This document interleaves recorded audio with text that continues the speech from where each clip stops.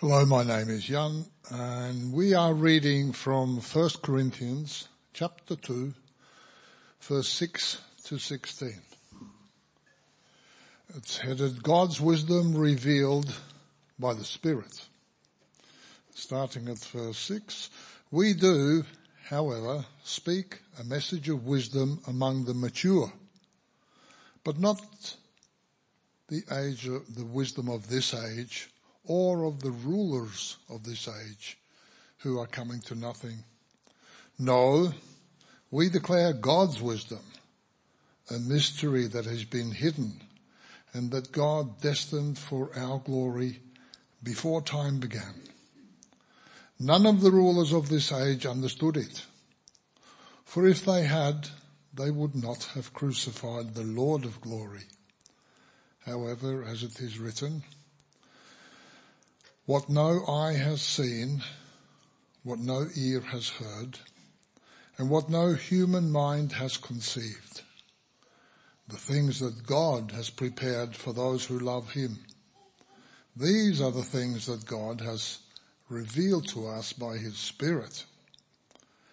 And the Spirit declares all things, even the deep things of God.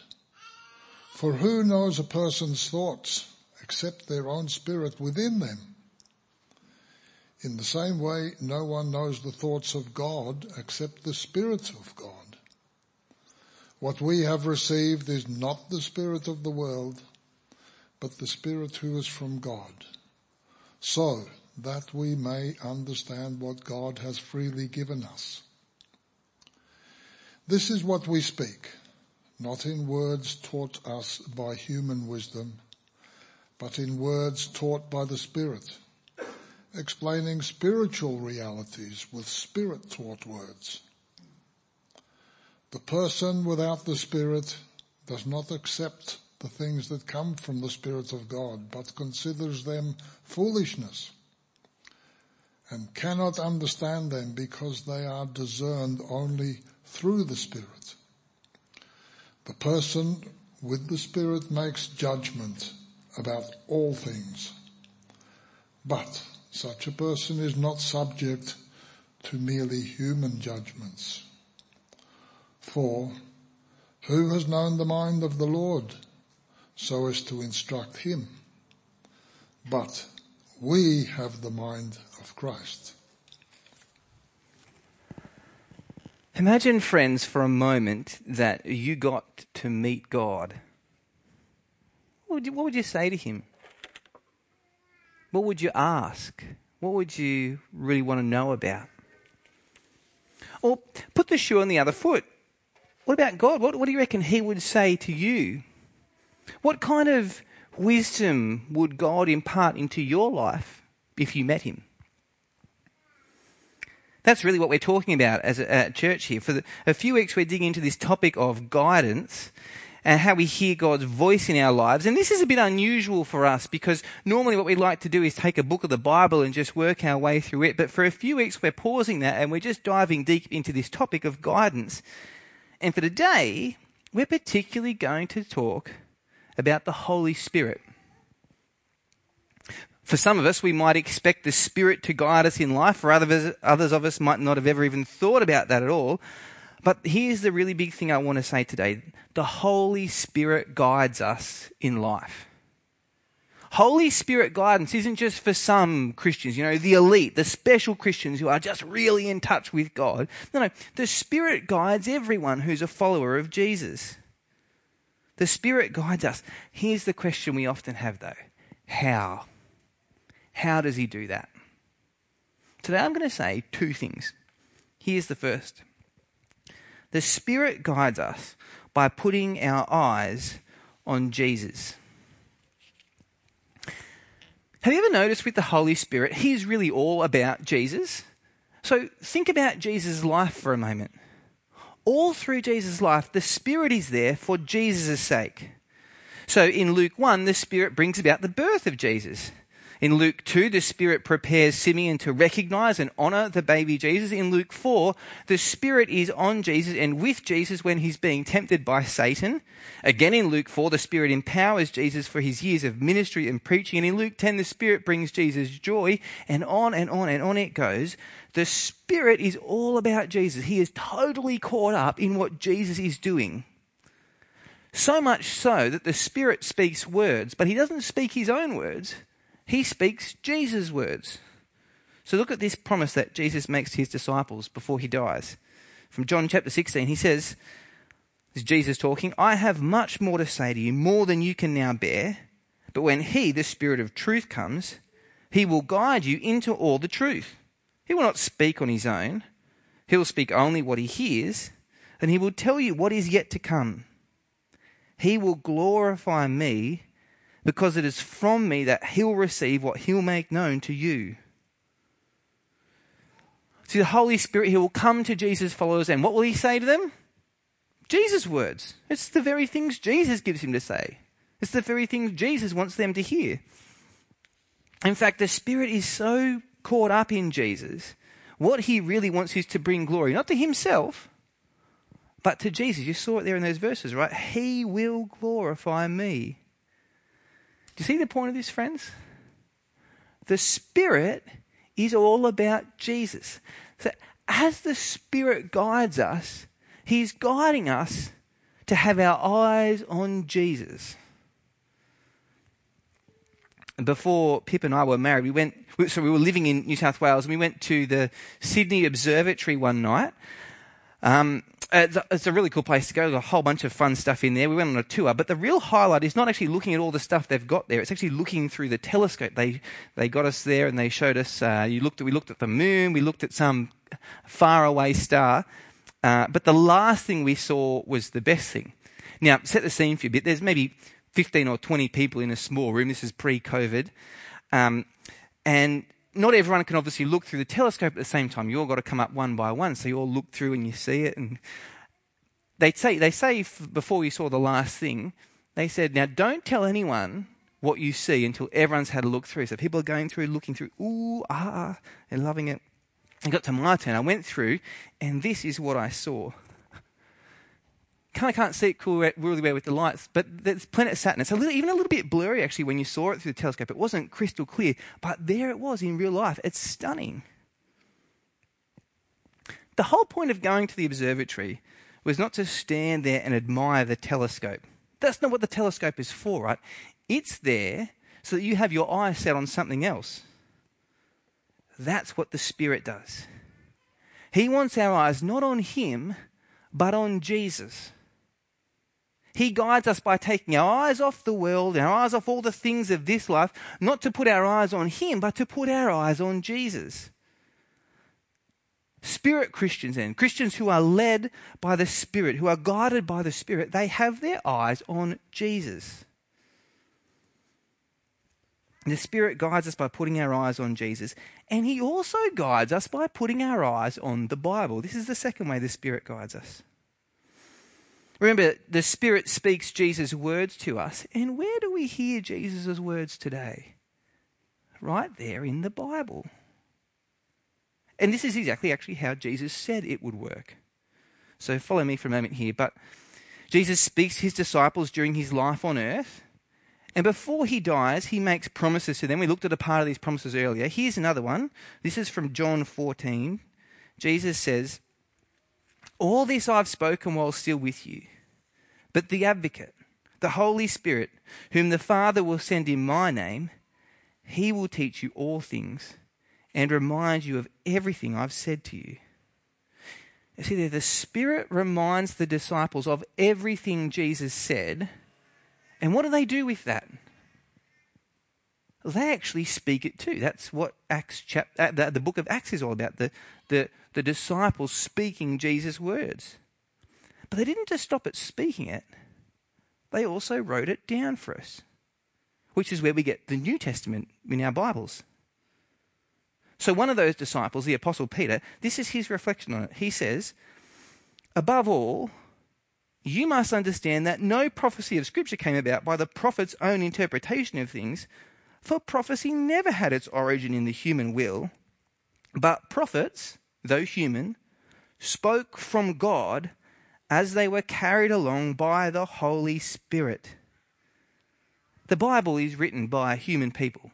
Yes, that's true. But behind that stands God. Behind every page of the Bible stands the Spirit. See, He is the ultimate author of the Bibles that we have. And not only did He make it written back then, He's with us today too. Earlier, Jan read out a part of the Bible for us. And did you notice, without the Spirit, it said, this part of the Bible, without the Spirit, none of the Bible makes sense to us. So 1 Corinthians 2:14, the person without the Spirit does not accept the things that come from the Spirit of God, but considers them foolishness, and cannot understand them because they're discerned only through the Spirit. Without the Spirit, we won't accept the Bible. We'll just write it off as foolishness, as nonsense. But what does the Spirit do for those of us who follow Jesus? He gives us, verse 16, He gives us the mind of Christ. That is, He enables us to understand the things written about Jesus in the Bible. These are spiritual words. We need the Spirit to grasp them. Have you seen a movie called The Imitation Game? It's set in England during World War II. And the Brits, they keep intercepting these messages that the Nazis are sending each other. But the problem is no one can make sense of them. It's written, the messages are written using a code, and they can't crack the code. And so they get this team of people. It focuses really on the one guy there, Benedict Cumberbatch, who plays a guy called Alan Turing. This guy, he leads a team of analysts, and they build a machine to try and crack the code. And eventually they crack the code. And so now, when the Brits intercept the messages from the Nazis, they can plug the message into their machine, and the machine deciphers the code, and suddenly the words on the page aren't just a bunch of gobbledygook. Now they can actually understand. They can make sense. They can read it. And so this plays a big part in the Allies eventually defeating the Nazis. And there's a sense in which the Spirit is like that for us. Without Him, yes, people can read the Bible and they can understand the words on the page. And in fact, there are many people who make their living by doing this, by being Bible scholars. They write big books full of big words about the Bible. And some people who do this aren't even Christians. Some people who do this aren't even led by the Spirit. Without the Spirit, people can read the Bible, but the Spirit is like that machine in the imitation game. He cracks the code for us, so to speak. Because it's through Him that we can see this isn't just a bunch of nonsense on a page, but we can actually see the wisdom of God in it. And so we can see the wisdom in accepting the Bible for what it says, not writing it off as foolish, but believing and trusting what's there. The Spirit friend guides us. He has the Bible written for us, and then He's with us so we can understand it. The Spirit guides us by putting our eyes on the Bible. Now, so far this morning, I've said two things. One is that the Spirit guides us by putting our eyes on Jesus. The other is the Spirit guides us by putting our eyes on the Bible. Now, those two aren't two different things. It's not like we've got to be cross-eyed, one eye on Jesus, one eye on the Bible. They're the same thing. Because where is it that I hear Jesus' words? It's in the Bible. Where do I see Jesus' life? Where do I see Him in action? Where do I meet Jesus? It's in the Bible. In fact, what is the whole Bible centered around? Jesus. Very clearly, this is true of the New Testament. He is the central big figure in the New Testament. But it's also true of the Old Testament. So look at what Jesus said to the people of His time. He said to them, "You study the Scriptures diligently because you think that in them you have eternal life. These are the very Scriptures that testify about me." The Bible is all about Jesus. And so Spirit-led Christians who are guided by the Spirit in life, they have their eyes set on Jesus as they meet Him in the pages of the Bible. Which can sound, frankly, quite dull, can't it? We hear this and we can think, is that really it? You know, I was expecting something more, something bigger and better, as if the Bible's second rate. When we talk about being guided by the Spirit, often what we're thinking of is some kind of, is having a mystical experience. Something that's otherworldly, supernatural, because if God did that for me, then I'd really know it was him and what he wanted me to do. But here's the problem, friends. That is not what the Spirit does.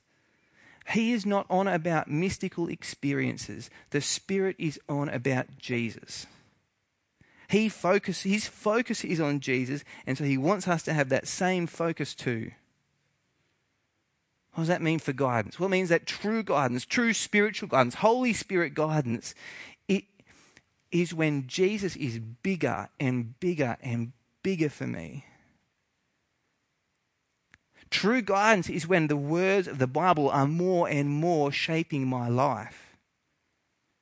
True spiritual guidance is when life is less and less about me because it is more and more about Jesus.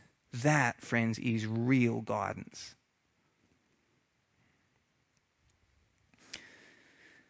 But at this point, most of us have a question. Is the Bible enough? I mean, sure, it tells me about Jesus. But there's all these other things in life that I'd love God's guidance on, and the Bible doesn't talk about them at all, or at least not directly. So is the Bible enough?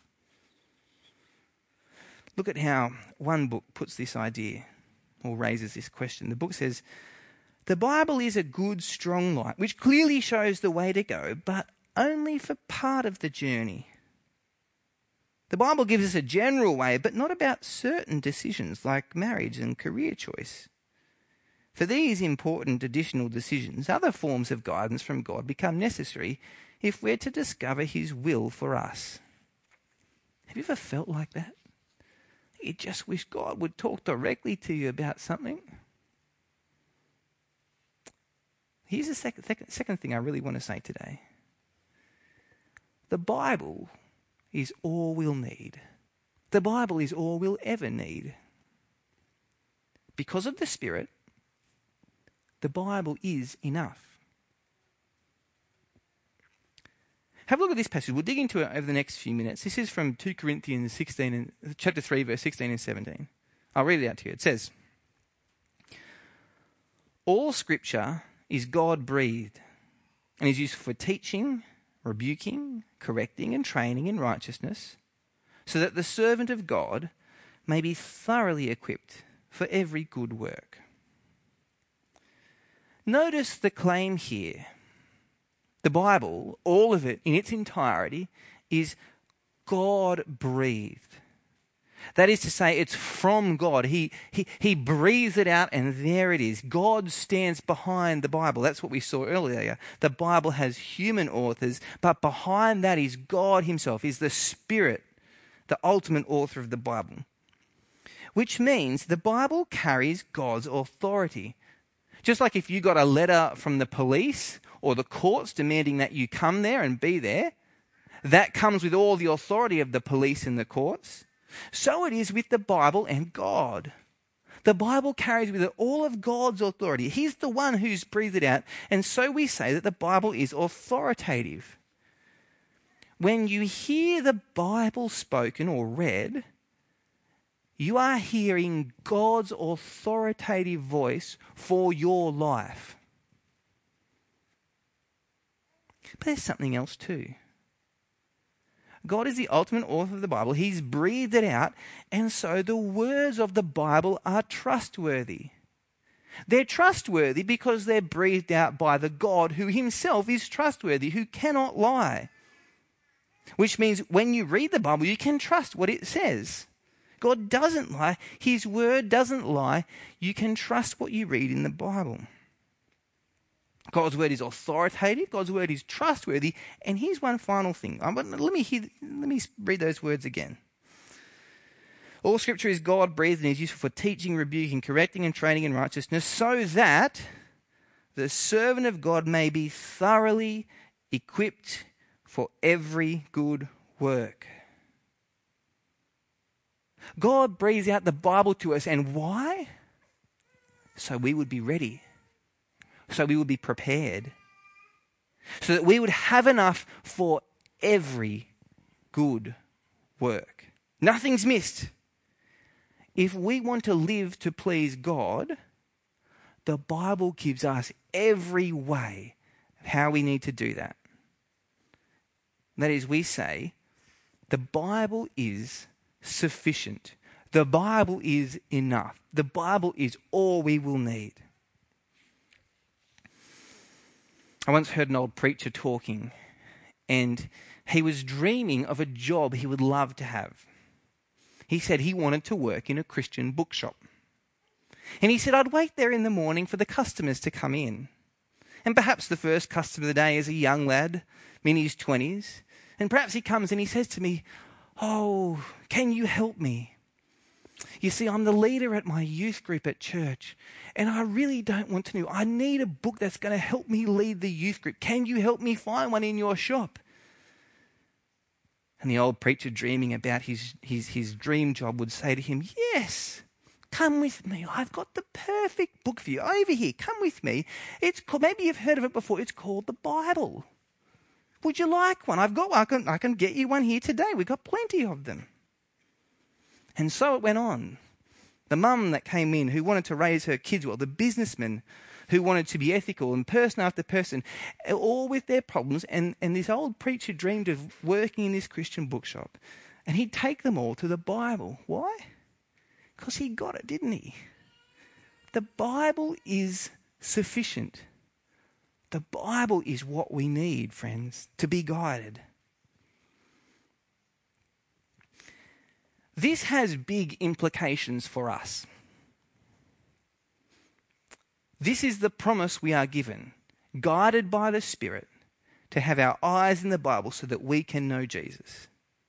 That's the promise we're giving. The Bible is enough. It is sufficient. And not only that, God has promised no other way of guidance, no other way of being guided by the Spirit. And so we should not expect God to guide us in any other way. Let me give you an example. We should not expect God to guide us through inner promptings. Inner promptings. This is where we've got a decision to make and we don't know what to do. And so we kind of sit around and wait for the Spirit to prompt us in where we should go, and this way or that. Perhaps we find the Spirit, the inner prompting through a feeling of peace, or through having a light bulb moment, or maybe even through hearing the voice of God directly. But whatever it is, I'm there, I need to make a decision, and I'm waiting for God to prompt me by His Spirit in which way I should go. Now, what's the problem with that? Well, the problem is He has already prompted you, friends. He's given you His word in the Bible. He's given you His Spirit, and you can understand it then. The Bible is sufficient. And look, if we're honest, these inner promptings that we're waiting for, they're probably driven more by our own inner desires than they are the Spirit. That's why I will feel some kind of inner peace, is because deep down I really wanted that anyway. And that isn't to say that the Spirit cannot prompt us. In fact, I think He does. He prompts me to remember the Bible and what it says. That is, when it's tax time, the Spirit prompts me to remember, now I'm supposed to be honest and not lie here. When my pay comes in, it's the Spirit who prompts me to remember, oh yes, the Bible says, be generous, not greedy. And so on and so on. You see, there's actually another problem, actually, before I move on with the inner prompting. That is, it can be open to spiritual abuse. I have a friend, I know a guy, he nearly married a woman that he had no affection for. He didn't particularly like her, but he nearly married her. Why is that? What would convince him? Well, she had had a prompting, an inner prompting from the Spirit that they ought to be married. And so who was he to go against God's will here? She convinced him that this would be right. You can see the danger in this, friends. Now, luckily, he had some other people who got alongside him and that didn't happen in the end. But can you see, this is actually open to spiritual abuse. We should not expect God or wait for God to guide us through inner promptings. Nor should we expect God to guide us through open doors. Open doors, these are where we've got a decision to make. We want guidance on something. And so we start looking for what doors God opens up for us, what opportunities God puts in front of us. And we figure, well, if God is opening this door for me, I should walk through that. That's his clear will for me. He's opened the door. I've got to walk through it now. What's wrong with that? Well, firstly, again, it forgets the Bible. It forgets that the Bible is sufficient. Instead of looking at the Bible and what it says, we end up taking our eyes off the Bible and looking at all the different options and see what's opening up for me. And again, if we're honest, when we're looking for open doors, we're really only going to notice the doors that we want to notice. Can I take, for example, this idea of a career change? Are you looking for a career change? Did you know God has opened up a great door for you? A great door to become a fruit picker. It's true, he has. There are doors open all across Australia to become fruit pickers. Farmers are crying out for it. Did you notice that open door for you? Probably not. I suspect not, because we only notice the doors that are open to us. We only notice the opportunities before us that we want to. And often, we only notice the middle class doors that are open to us. Actually, the Bible doesn't talk about open doors in this way anyway. The Bible doesn't talk about open doors as a way to do guidance. The Apostle Paul had a couple of doors that were open to him at different times, but he didn't use that to make his decisions. At one time, he says he does walk through an open door to start a ministry somewhere, and what does he get? Persecution, opposition. The very things that for most of us, we would look at it and think, oh, that door's shut, isn't it? Another time there's an open door for him, but he doesn't take it. He's got an open door to start a ministry in a different place. He doesn't take it because he wants to be with one of the guys he's mentoring, with Titus. And whether it be open doors or inner promptings or any other form of supposed guidance, that's not how the Spirit guides. Remember, the Spirit guides us by setting our eyes on Jesus as we meet him in the Bible. Open doors and inner promptings, they tap into this idea that we want guidance around things that just aren't in the Bible. Like, wouldn't it be great if I could just find my Bible and flip to the index and find Westwood, Scott. Oh, there it is. Oh, yes, it tells me. Now look out for this girl named Pip and get to know your Bible really well early in life. That'll come in handy later. And oh yeah, enjoy your 20s as well, because in your 30s your hair's going to go grey really quick. I can't do that with the Bible, can I? And I think, well, I want guidance on this and the Bible doesn't give it, or at least not directly, so I must need something else. You see the problem with that, don't you? I have made guidance all about me. But it's not. Guidance is about Jesus. True spiritual guidance is having my eyes set on Jesus as I meet him in the Bible. Guidance isn't me telling God what I need to be guided in. Guidance is God telling me what truly is important in life. The Bible is all that we'll ever need for every bit of guidance. And this is where we'll pick it up next week. But for today, where do we end with then? Let me end with this. Are you then prepared for God to set the agenda for you? Are you prepared for God to tell you what he needs to guide you in? Because he says to you, the Bible is all you will ever need. So what's our knee-jerk reaction, friends? When we're looking for guidance in life, what is our instinct? Let's be those who instinctively, who just automatically always ask, well, what does the Bible say about that? Any other form of guidance is really just second rate. They're like sitting on the side of the road and making mud pies to eat, while across the street the bakery is giving out sausage rolls and cream tarts. The Bible is all you will need, friends. Do we want spiritual guidance? I presume the answer is yes. Then know this, that the Spirit will guide you as you put your head in the Bible so that you can meet Jesus and so that he becomes bigger and bigger for you day after day after day. Let me pray for us. Great God in heaven, we thank you for the Spirit. Thank you that we can know Jesus by your Spirit as we look in the Bible. We thank you that you have given us everything we need to live a life of good works before you. And so we pray, great God, guide us by your Spirit.